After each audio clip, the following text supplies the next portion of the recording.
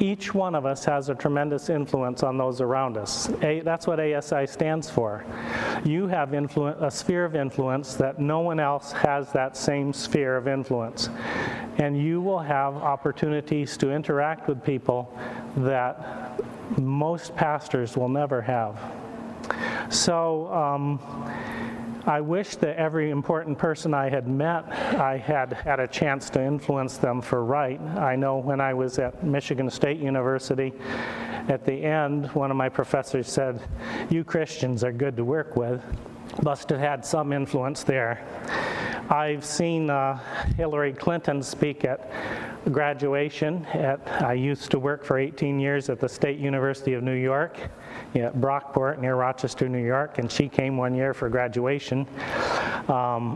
My friend, one of the professors, we were sitting in the front row, he started to pull out a camera to take a picture, and the Secret Service came running up onto the platform to dive in front of her to protect her from him shooting her.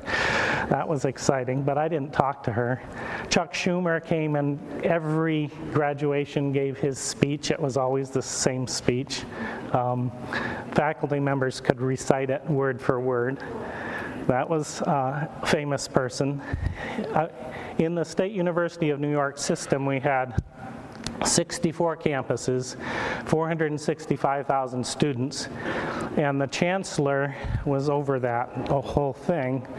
And so I had the opportunity to travel with a couple of chancellors overseas. Admiral Ryan, traveled with him in the Ukraine, and then he agreed to come and talk to my class. That was pretty exciting. But it wasn't until recently that I've started to, after all these years, have opportunities, and my influence is pretty meager, but opportunities to meet with some people. So I worked for the State University of New York. I was a finance professor. Then I moved into the role of assistant provost for international education. So I sent students all over the world. We had over 100 partners, one of the largest study abroad programs in the State University of New York system. My most favorite place to go was, I took students one time to Antarctica. That was pretty exciting. So education opens doors of influence. I started to realize that education opens doors of influence, and we're all called to a particular role. Not everybody is called to education. But it reminded me of my brother growing up. I don't know if any of you know my brother Homer Trecartin. Well, he's a good storyteller, better than I am. I like to claim him. I'm very proud of him. I like to claim his storytelling ability is that I trained him, but it's not true. So in college, a General Conference mission representative came to our campus, and I was a theology major at the time, and I wanted to go to the mission field, and he said, "Well, you're in the wrong degree. You need to take something else, because we don't need theology majors in the mission field. We need business people. We need other people in the mission field. We're going to use local people usually to be the pastors in those fields." And so that was really disappointing to me, but in hindsight, it was probably good advice. So I want to tell you a little bit about what's happening in Vietnam and the ways that we collaborate right now. It's so exciting. So Griggs International is an Adventist organization that transferred to Andrews University. They'd been working in Vietnam for a few years, so they've started this. But we have now merged them into Andrews University, and we have work in Vietnam. We offer the MBA degree, Master's of Business Administration degree there. We are just starting to offer the Bachelor of Business Administration there as degree as well, with the largest university in Ho Chi Minh City, Vietnam National University, huge university. And then we've opened up a new agreement with the National Economics University in Hanoi, which is in the north. So Vietnam, if you don't know, what do you know about Vietnam? We had a war with them, right? Well, it's a booming country economically. And right now, with President Trump talking about tariffs on China, a lot of businesses are even shifting their production to Vietnam. It's even more booming than ever. It's just an amazing, it's like one of the four tigers 20 years ago. So it's a booming country. 95 million people in this little country. And it's, how many people do we have in the United States? Somewhere over 300 million. So about a third, little less than a third of the membership population in Vietnam. It's a communist country. Our Seventh-day Adventist Church doesn't have a lot of activity there. We have some official churches, we have some underground churches, but there isn't a lot of activity going on there. Well, right now with these MBA programs, we have tremendous influence to make friends. This Sunday is Andrew's summer graduation. I'll have 2 Vietnam students that will be graduating. They came to the United States for their MBA. I have another student that graduated in the spring, and she spent her summer at Advent Health, and she's been very involved in the social activities, up front leading songs, making friends in our university. When I was there in May, we spent some time with the students, and amazing students we're making friends with. One of the students I talked to he worked for a large bank. He just did a $100 million US deal. Another one of our students has the largest dating site in the country of Vietnam. Very, very famous person in their country. We just met with Petrolymix, their national petroleum organization, and their executives are learning English right now, and then they will be being cohorts in our MBA program. I sat on the plane with one of your students' board. He's the director of ANA Airlines in Vietnam, Al Nippon, the Japanese airlines. So he oversees all the aviation for 75 airports in the country. He's doing your doctoral degree in leadership. So the influence that I have is small, but I get to be places that no one else can be. So our main contact works for the Politburo in the country. And he took us to see the education minister for the country. We've seen this individual twice. He's a big friend of our program. Because of our friendship, even though they're a communist country, they're opposed to religious proselytization, our seminary dean has visited, and they liked him so much they've said that he's free to have meetings there. So he can have workshops and meetings there, even though they don't allow that to happen. So your influence, God is directing you. You have a sphere of influence. There will be doors open that you never imagined, just like Esther, just like Joseph, just like Daniel. And the collaboration opportunities are great for us in countries that we didn't imagine, because God is opening the work there. The last thing I want to tell you about Vietnam is a little school. Well, it's a big school. There's about 7,000 students in 3 different locations that we went to meet, and I've rarely seen a school where the kids are so happy and so full of life.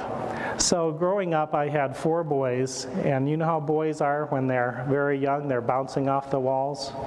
And in school, do we allow that to happen? We drug them up with, say they have ADHD, we give them drugs, we put them in an atmosphere where they learn not to love education. By the time they get to university, they've lost their love of education, and then we have to try to reinvigorate them when they get there. So this little school, I was so impressed. The kids in between classes had huge open spaces, and they were just running around laughing, having a great time. It was the type of school that they focus on the personality more than they focus on the academics. They focus on the personality. It sounded like they'd been reading Ellen White, and they were talking about the whole person education. And so they are looking at collaborating with us and taking our curriculum and putting it into these schools. So the world is opening up. I think I'll wait on that. Any questions so far? You're free to ask questions. Okay, so we also have a lot of students coming to us from China. I don't know if that will continue, but right this instant we have a group of 26 Chinese students on our campus for 3 weeks. We do a summer camp where we give them English classes in the morning. We have a healthcare administration class in the afternoon for them. They do lots of excursions.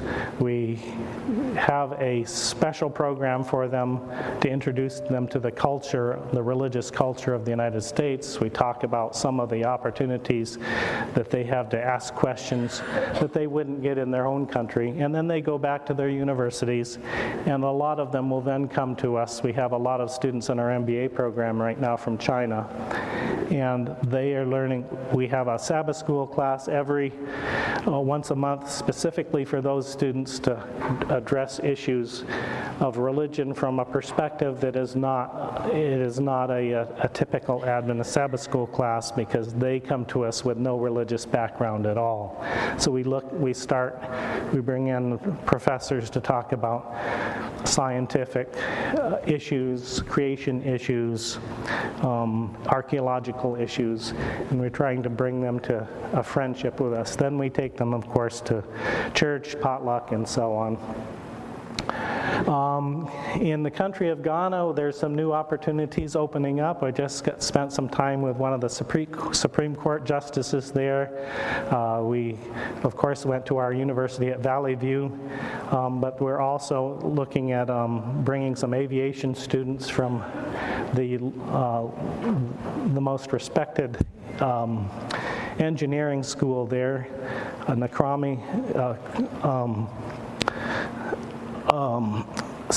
University of Science and Technology.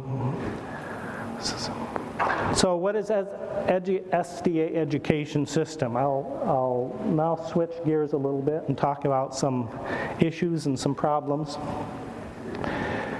We have an SDA education system. Our church structure, I'm so proud of it. The financial structure, the church structure, and the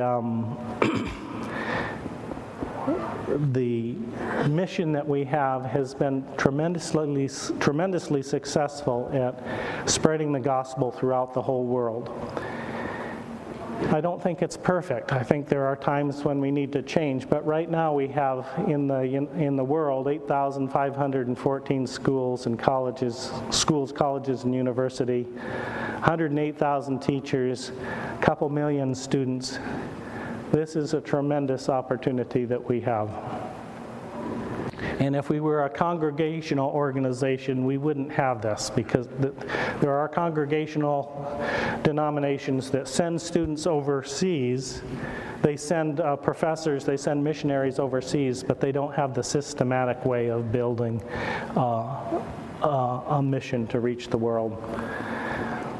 Sometimes we question whether the quality of our schools is worth it. And sometimes we question whether if my student goes to an Adventist school, they will be prepared well enough. There's a perceived quality issue. So I hear that on both sides. Is it harder to be successful if you graduate from an SDA institution? Are we somehow inferior? And that's the natural question. If you are going off to a public university, you wonder, did my SDA education pay off? And I can assure you that the quality of our SDA education is excellent. There are areas for improvement, but the quality is excellent. And we have people that are moving into the highest areas of positions all over the world that have gone through our schools. So here's a quote. Let me see if you like this quote. What is the aim and purpose of your life? Are you ambitious for education, that you may have a name and position in the world? Have you thoughts that you dare not express, that you may one day stand upon the summit of intellectual greatness, that you may sit in deliberative and legislative councils and help enact laws for the nation? Any reaction to that? Do you like that concept? Or is that sort of rub you the wrong way? So when I was growing up, I sometimes felt a little guilty about having ambition. Then I found this quote. Here's the rest of it. There's nothing wrong in these aspirations. Messages to young people. That's okay, right? Aim high and spare no pains to reach the standard. The fear of the Lord lies at the foundation of all true greatness. Integrity, unswerving integrity, is the principle that you need to carry with you into all the relations of life. Carry your religion with you. So you may be influencing business people around you. You may be helping in a ministry someplace. You may be eventually talking to kings or legislatures or rulers. Okay, I want to give you a little bit of background about where I'm coming from and then talk about some of the issues facing the North American division. So this is the Chan Shun Hall on the campus of Andrews University. If you're ever at Andrews, please come by and see if I'm in my office. I'd be happy to talk to you. It'd be great to meet you. So we have a number of undergraduate business programs in marketing management, accounting, finance, information systems, and international business. Tremendous programs. We have a lot of students that do pre-medical. They get a degree in business, but they take their pre-med courses, and then they'll go off to Loma Linda or elsewhere. We have, this morning you heard the ACA Colleges Abroad presentation. Great opportunities for students to get their language and their business degree at the same time. Has something exciting. I'm going to show you a slide that talks about the purpose of education. New program, our Innovation and Entrepreneurship Center. We also offer Masters of Business Administration and Masters of Science in Administration degrees. So we believe that the whole person needs to be developed. And this morning when we heard the discussion about the Amish and their focus on work, it saddens me, but as a Seventh-day Adventist denomination, we tend to lag the world by about 20 years in our philosophies. So it used to be that work was really, really important as part of our education system. And then it slowly, as the laws changed, the child labor laws came in, for whatever reason, we phased work programs out of most of our schools. We still have students that work on our campuses, but it seems like we need to swing back the other way, and there's a lot of reasons why. We need good work programs on our campuses. I know that some of the schools are doing a better job than others in this area, but we really are putting a focus on internships. So right now, our students, our accounting students and our finance students can walk out of class and walk across the hall, and they work for Crow, one of the national accounting firms. All of their audit data is electronic now, so they send a manager to our campus, pay our students $15.50 an hour, and they can work up to 30 hours a week. while they're in school and getting great internship experience. So Crow, one of our auditing teachers, is a manager for Crow, senior manager. So he opened up this internship program on 2 campuses, Ohio State University and Andrews University. And for the first couple of years, we beat them, Ohio State University, for student billable hours. We did a great job. They're very, very pleased with our program. We're trying to get students placed all over in internship positions. We have a lot of students that will go to Advent Health, a lot of students that will go to Kettering, a lot of students that go to Amita Health in Chicago. The healthcare organizations can't get enough Adventist students. So I was at a conference at Advent Health in Florida here this spring, and they did an executive onboarding session, and they asked all the School of Business deans from all of the Adventist campuses to come. So we were there watching the process of how they bring executives on. They hire them and train them and bring them on board. And one thing stuck out to me. They're planning on hiring this year 22,507 people at Advent Health. They have lots of hospitals over 40 states. Will those all be Adventists, 22,000? Absolutely not. We wish they were. They wish they were, but they just can't get enough. They have made a commitment that all management will be Adventists, but they struggle. Our business schools don't have enough people to turn out to give them all the people that they need. So they struggle to get the opportunities to fill positions. And the only way we are going to meet that need is if we can keep more of our young people in our church. So computer science has moved over into the College of Professions, and you know that Amazon is now exploring delivery with drones. Any good real estate firm has a drone to take pictures of their houses. So all drones have to meet the Federal Aviation Administration regulations. So we have a drone certificate that we're partnering with the Aviation Department and the computer science, the computing department.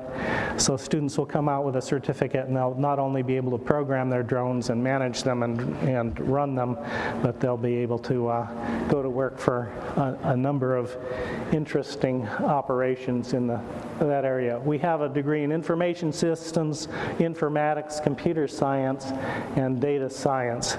Tremendous opportunities in this area. So most students don't want the heavy-duty mathematics. So computer science is a heavy math-oriented degree. Information systems is a heavy business degree. Informatics is in between. It's low business, low math, but lots of technology. So we've launched this new degree. We think that this is probably where 80% of the students will end up. We have a new degree in data science. It's tremendous job opportunities in that area. So here's from the Bureau of Labor Statistics, the job possibilities for the next 10 years, 2014 through 2024. Anything dealing with computers is that top line. Those are the jobs available. There's no way we're going to fill those jobs with U.S. citizens. Any student that wants a guaranteed job, this is a great field to go into. So we have a fabulous aviation program. It seems like I have all the programs under me where their job possibilities are excellent. So we have a hard time finding students that don't have debt that want to go to the mission field. So there's opportunities for aviation pilots, there's opportunities for aviation mechanics, but oftentimes a student comes out of school with so much debt that they don't feel like they can go. So we do have a need for help in that area. The airlines are stopping by constantly, sending us emails saying, do you have any pilots? Do you have any mechanics? There's probably a 30-year shortage of pilots worldwide. There's tremendous opportunities. We have our aviation mechanics program. You can do a 2-year associate's degree. We have a special scholarship just for that program, $14,000 a year scholarship to get some more students into our aviation mechanics program. But all of our programs, we are very interested in not just the career success. We want the mission-minded, service-minded, ministry-minded students. We will have failed if we are just preparing students for success in their careers. Which reminds me, I worked for 18 years at the State University of New York, and before that I worked at Andrews University. After that I've been back 2.5 years. I always asked my students to fill out an assignment at the beginning of class. And one of the questions was to give me a short essay on what their goals were in life. And so my Andrews University students would often, not always, but often talk about the higher, more valuable things of service and ministry. My students at State University of New York would hardly ever talk about service or ministry. They would almost always put things down like get a good job, make lots of money, maybe get married, maybe have a family. But it was always shallow ideas that are not ministry-minded. So it's so important that your students have the right motives and the right future before them. So we have these plaques on our wall in our building. Remember the Lord thy God, for it is he that giveth thee power to get wealth. Well, that sounds like a good verse for a business school, right? But this next one is even more important to me. I count everything sheer loss, because all is far outweighed by the gain of knowing Christ Jesus, my Lord. So our purpose is to prepare for eternity. Yes, we want excellent careers. We want students to do great in their careers. We want them to reach the pinnacles of success, but success should be measured in far different ways, dealing with their ministry.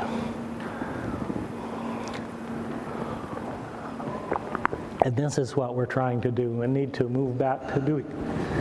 True education means more than pursuing a certain course of study. It has to do with the whole person and with the whole period of existence possible to human beings. It is the harmonious development of the physical, the mental, and the spiritual powers. So, to try to develop this whole person type of concept, we have launched a new Center for Innovation and Entrepreneurship on our campus. So we'll have a certificate program where students can end up with a 15-credit certificate. We have a think tank for solving innovative problems, and we have a program to deal with partners with external companies. And I'll talk about these briefly. So the center comprises of these 4 pillars: a 15-credit certificate, industry partnerships, in-center think tank, and a fabrication maker space. So the certificate, students will start off with a course, Introduction to Innovation and Entrepreneurship, Foundations of Play. But this is where we teach them design thinking. We've had students go through this process now. We've only had this up for a couple of semesters. We already have 4 patents pending. outstanding ideas that students are building their own product, their own business, their own ministry. I wish I could tell you about these 4 patents, but if I told you, I'd have to kill you. Because I've been sworn to keep this information secret. I signed some sort of a non-disclosure agreement. We have the second class the students will deal with tinkering and prototyping. The third one is the pre-launch toolbox. That's all your business plans and your intellectual property and your copyrights and that kind of thing.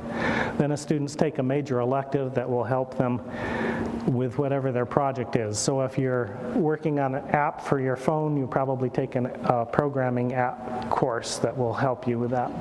And then we finally get our students to launch. So our goal is to have our students by their junior year launching their business or their product or their ministry or their service so that they can start before they're done with school, they're actually working on their business. Get them excited, get them energized, and maybe they can be making some money by the time they're done. That's sort of a theme that we work with. Back in the aviation area, we hire our students as soon as they get through the certified flight instructor rating. We hire them at $22 an hour starting as flight instructors. We can't get enough flight instructors. Maintenance students as well are hired. So that's really what we need to do. When I was in college, I was earning more money per hour than most of my students now, 35 years later, are earning. And think of the inflation between now and then. There isn't very many good earning jobs that we can have our students working on while they're in school. So we have been working with, we are not collaborating with Notre Dame University as far as a formal partnership, but we've been going and talking to them because they have an innovation park.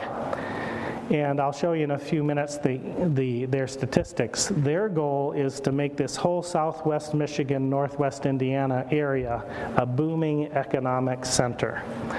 The more projects, the more businesses that are launched, the more successful they are. So because of that, they've shared with us all of their intellectual property policies. They've showed their whole process of how they take a business from start to launch. They're basically collaborating with us in the knowledge area without signing any agreements. So our goal is to have this makerspace where our innovation partners, companies, come in and they have us work on projects with students and with faculty. And this has already been happening to some extent. So we imagine a space that has lots of opportunities for students to think innovatively and come up with the fun part, then get into working with businesses, a great maker space. So the college is launching its wellness center this September, and as soon as this is launched, then they're giving us the gym, the old Johnson gym, for our innovation space. So the gym has about 19,000 square feet. That's where our innovation space will be, and that will be available to students from any major. All majors will be, let's see if I can point out the gym here. So here's the School of Business building, the seminary, and over here's the gym. So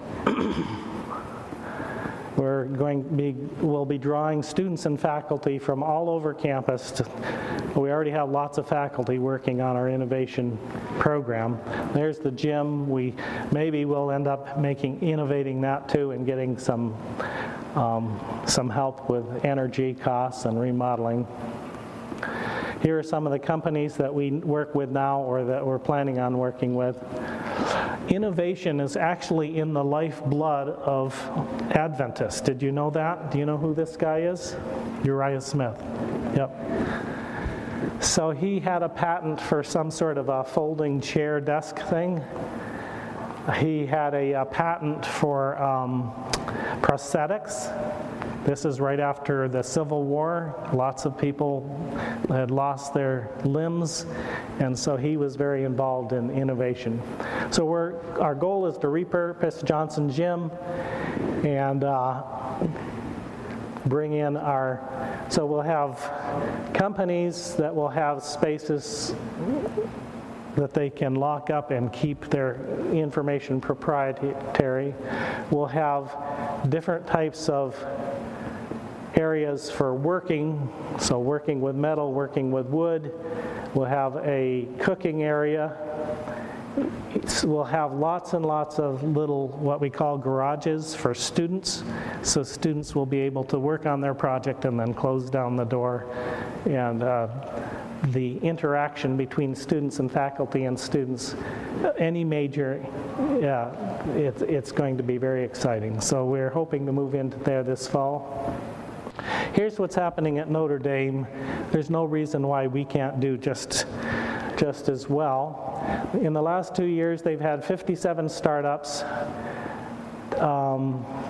generated $3.7 million of revenue for 10 of those startups.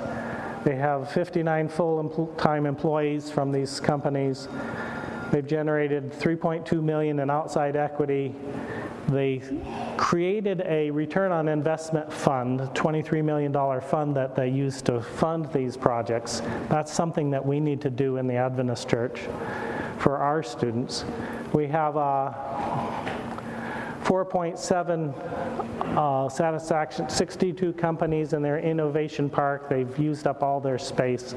So we're anxious to become involved in the same type of activity, helping our students. Here's a couple of projects that our professors have been involved with.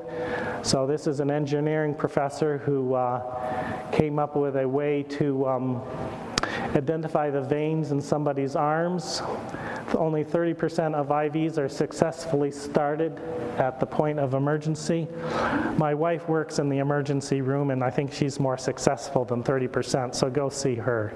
But there are times where she comes home and she says, boy, I had somebody, they were a drug user, they've been smoking all their life, and their veins were so tiny, and they had needle hook, all kinds of scar tissue. We just had a terrible time getting an IV in. Well, this would be a pretty cool. Time Magazine thought it was the most amazing invention that year, and it has a lot of potential. So this is the little prototype machine that he designed to show the veins on an arm. And those are some of the collaborative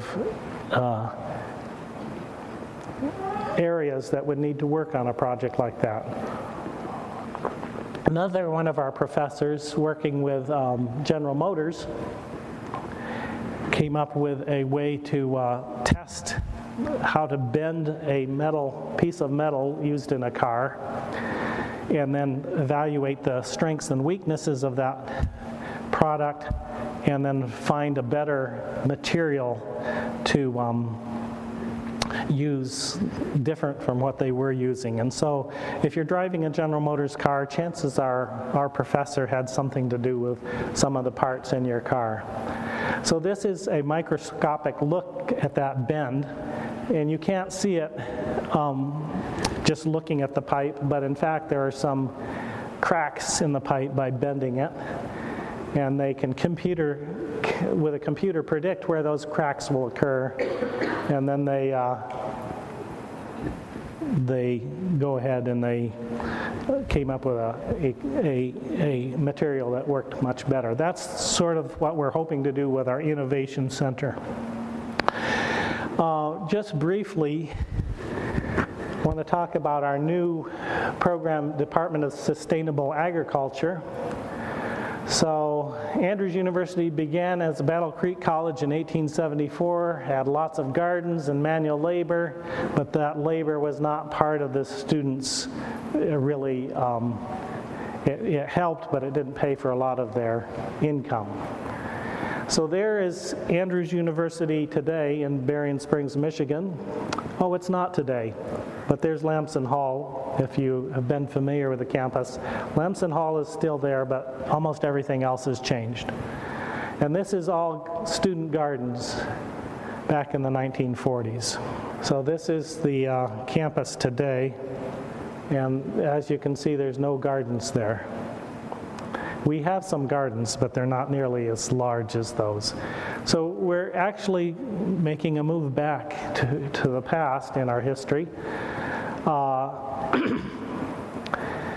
So Emmanuel Missionary College, before it became Andrews University, had lots of fruits and vegetables for a while. They had a dairy that started in 1907, a milk processing plant. They made ice cream, butter. And this is some pictures from that time period. There's all the fruits and vegetables they were picking and packing. There's some of the nice cows. There's the horse Ned. He delivered the milk.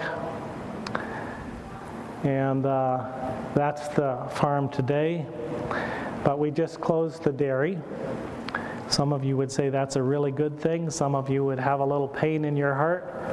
But we're now launching an agriculture education center, like many universities that have closed their dairies. And we are, for our animal science students that go on into veterinary medicine, they're going to have a whole range of animals now. Instead of 800 cows to work with, they'll have 10 or 15 cows, and they'll have 10 or 15 sheep and goats and poultry and so on. So there's just a little bit about what's going on with the dairy. You've probably heard they've closed, and we'll have various pastures that we rotate animals through. And there's a master plan with 3 or 4 phases. So I now want to, how are we doing for time? We don't have a lot of time left. I want to look just at some of the problems that the North American education faces. We're changing lives in our colleges and universities. I'm so proud of the students that graduate from them. So I was at the State University of New York. I sent all 4 of my boys to Andrews University. They're all still in the church. 3 of them went on to Loma Linda and they're medical doctors. 1 of them is an assistant treasurer at a conference in Wisconsin. Very, very proud of my boys, very proud of the educational system that they had. So why would I send students to an expensive university, Adventist university, when I could have sent them to the state school for very, very cheap, where I was going? And I think the quality of education at my state university was excellent. But it isn't that I was worried that they would start partying and go out and do alcohol and drugs. That's not the issue. The issue is much more subtle than that. There's wonderful people at state universities, but they have a slightly different mission than what we have. So remember in the Bible where the Israelites were told not to intermarry?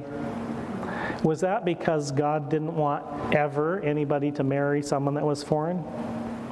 Absolutely not. We know that there's Moabites and there's Canaanites that were assimilated into Israel. They were part of Jesus' line. It wasn't that at all. He had a mission to evangelize the whole world, and the Israelites didn't do that. But it was because of the subtle influences. It's not the outright influence, it's the subtle influences that lead them away. I have friends now who say, oh, well, my student is gifted, my child is gifted, and I'm going to send them to Johns Hopkins University. Is there anything wrong with Johns Hopkins? It's a wonderful university. I'm going to send them to the University of Rochester. I'm going to send them to Harvard or Yale or wherever. And God loves our children. He'll never stop leading them and following them. There are exceptions to every rule, but most of the students that go to at the undergraduate level to this community college or the state university, they drift away from the church. We're losing a whole generation of students. To me, we have some issues with our universities sometimes. I think the spiritual atmosphere is great at any of them. I would say go to any of them. Go to Southern, go to Union, go to Walla Walla. You can find dedicated Christian professors there, and they will be able to find a spiritual influence that can encourage them. But I fear for students going to our non-Adventist universities unless they're going as Waldensians. So I'm very much in favor of that Waldensian program where you go with a purpose to make friends for Christ. Earn some credits. I would love to have a group of 6 students go to Turkey. I used to interact with universities there. Go to Turkey, hardly any Adventists. Have 6 students from Adventist schools go to that country. You have your social activities, you take classes that you transfer back, you have your Bible study time, and then if you can only invite one person, you still have a core group. If you can invite 5 people, you have a beautiful group. But so often in our state universities, if a student came to my little church, a college student, there'd only be 1 or 2 of them. And it wasn't the atmosphere that they would want to come back to. Not that there's anything wrong with our vibrant kids programs and our old people Sabbath school lesson, but we were missing the college students. So you really need to send a group of students together and then let them have a purpose for Christ. That's different. That's a ministry, outreach ministry. But I'm very much in favor of sending to our Adventist schools generally, especially at the undergraduate level. So this material comes from the Education Department at the North American Division. They've done a lot of studies. All subjects, all grades, all sizes of schools over all years tested achieved above the national average. So sometimes we have a perceived quality issue, but in fact, we have excellent quality, and I can name lots and lots of our alumni who have gone on to be chief executive officers, chief financial officers, gone to the best graduate schools. We have outstanding academics. National Council for Private School Accreditation, we have the only religious system in the country where the 100% of the schools are required to be accredited. The Adventist Accrediting Association through the General Conference. We have the largest education system in the world, if not the Catholics. I'm not sure about that one. Seen as the technology leaders in private education, this slide says that 30% of our children are in Adventist education. That means 70% are not. Those 70%, some of them will be saved for God, some of them will walk away. I worry about losing that generation.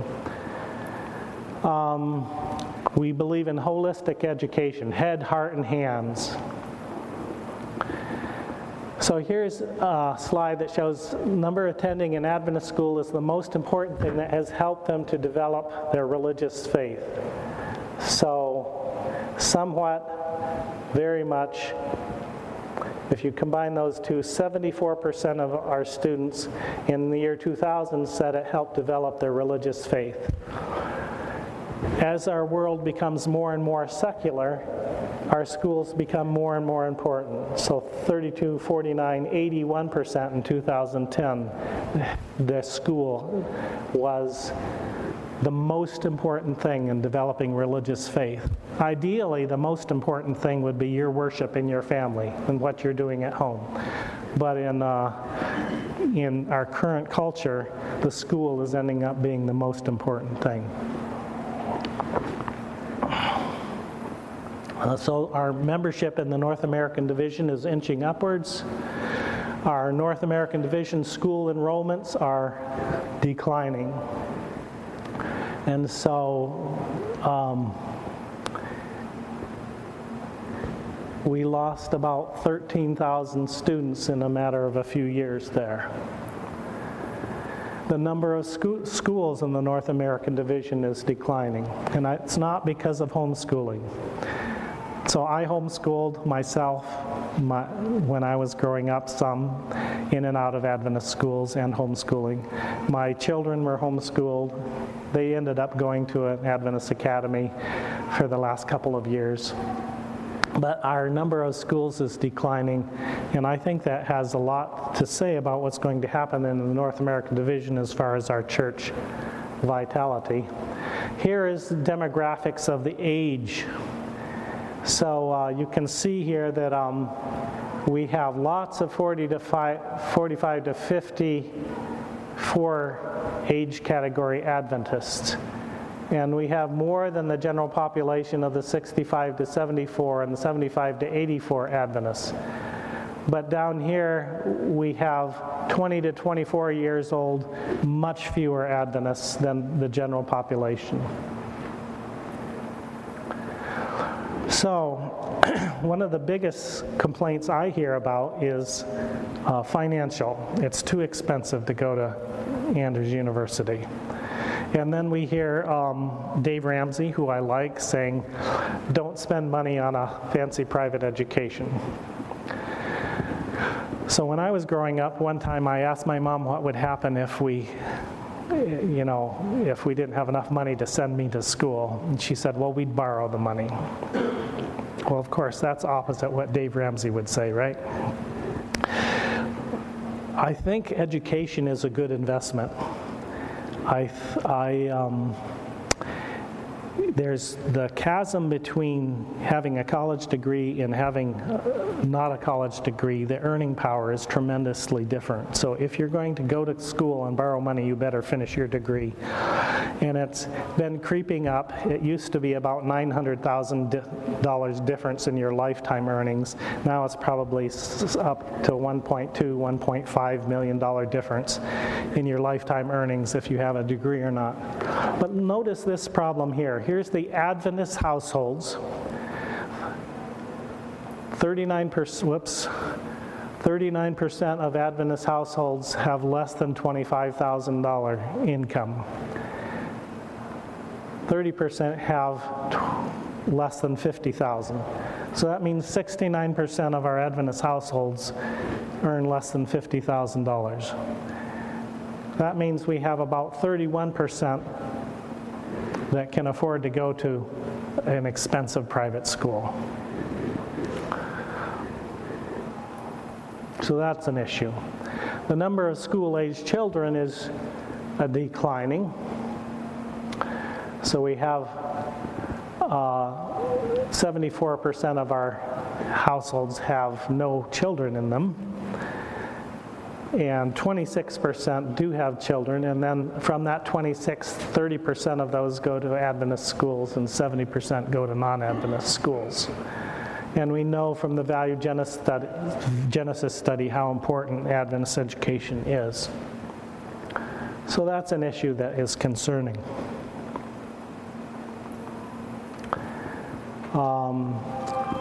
You probably can't see this here, but this was some data that said 70% of our students were attending non-Adventist schools and colleges and universities. I talked to Larry Blackmer here a month or so ago, and he said, and I don't have the data, but he said 90% of Adventist students don't go to Adventist universities. So at the higher education level, 90% are not going to Adventist universities, 10% are going.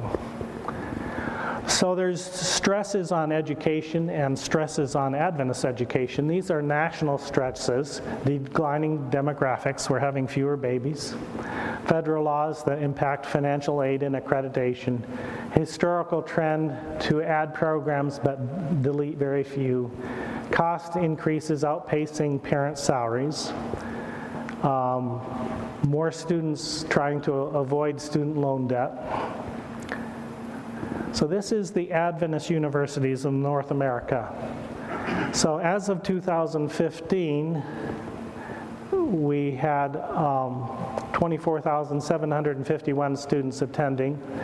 As of 2018, that had dropped down even lower. So 2018, we had 23,604 students. So basically we've lost 3,200 students in the last few years, or about a 12% decrease. So if we lost all those students from one university, that would be like closing Andrews University or closing Southern or closing Walla Walla, or closing a whole bunch of the smaller universities. So is it any wonder that we're struggling financially? So here, I need some help for the last few minutes. If 90% of Seventh-day Adventist students do not attend Adventist universities, why? And so why do you think they're not attending? What's the biggest reasons? Finances. Any other reasons? Yeah, probably a value statement. Value statement. Is the cost worth the value? That's what, or maybe it's a totally different set of values. It's not important. Well, there is another value. Maybe one of you will pick it up. A reason why students wouldn't attend. It's a different value.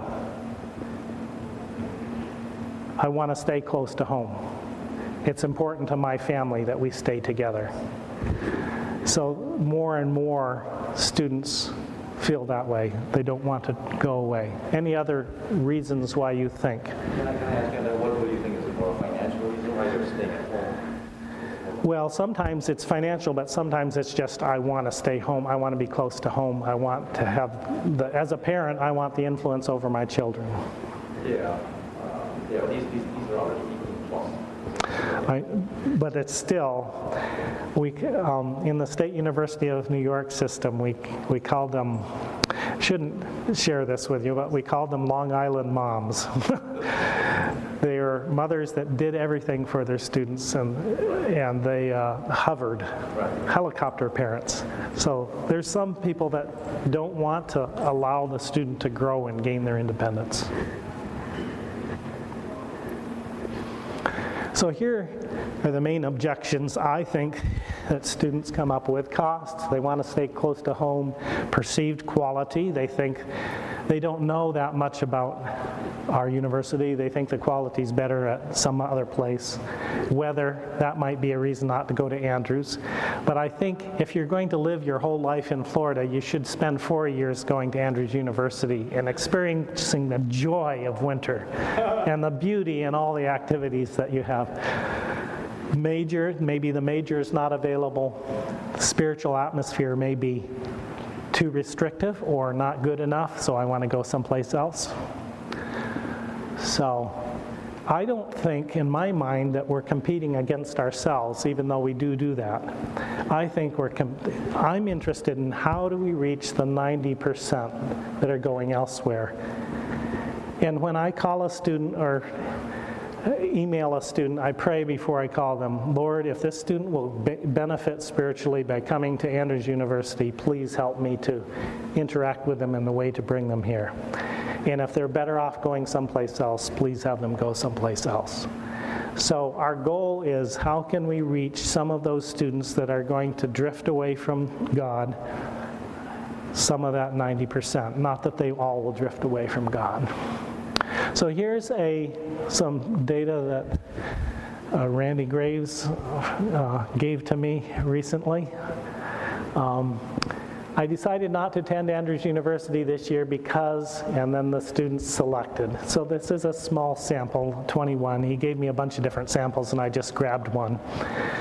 The tuition cost was a big reason. Other financial reasons, that might be the cost of housing and food if I stay home versus going away to school. Or maybe I have a car loan and I can't afford to go to school, who knows. Doesn't offer the degree I want, distance from home. Another college was a better fit for me. And this one, I don't mind about this one if they went to Union College or Southwestern or Ouachita Hills, that's fine for me. But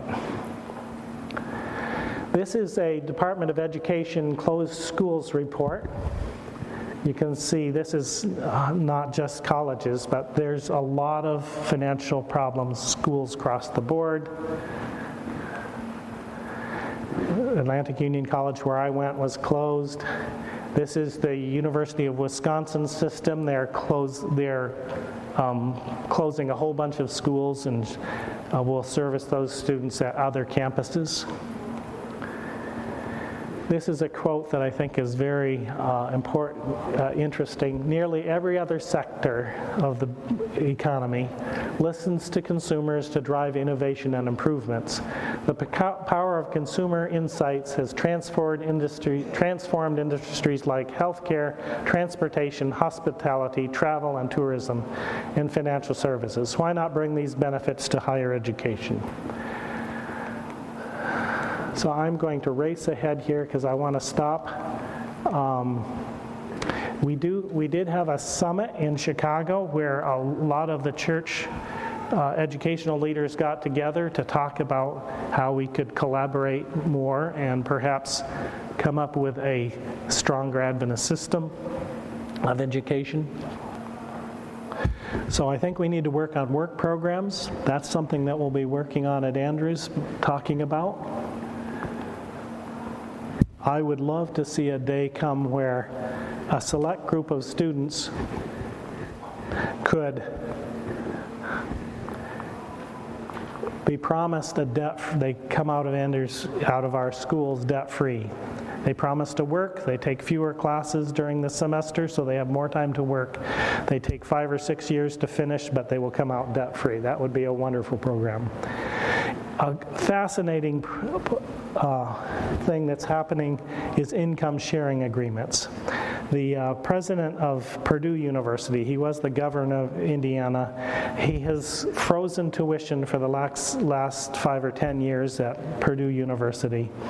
They've cut costs dramatically, and they are coming out with these income sharing agreements where investors say, I will give you money. It's not a loan. I'm giving you money for the part of your education that you can't cover with federal loans and federal grants. And then you will give back to me a certain percent of your income. So if you're an engineer, it might be 2 to 3% of your income for the next 5 years.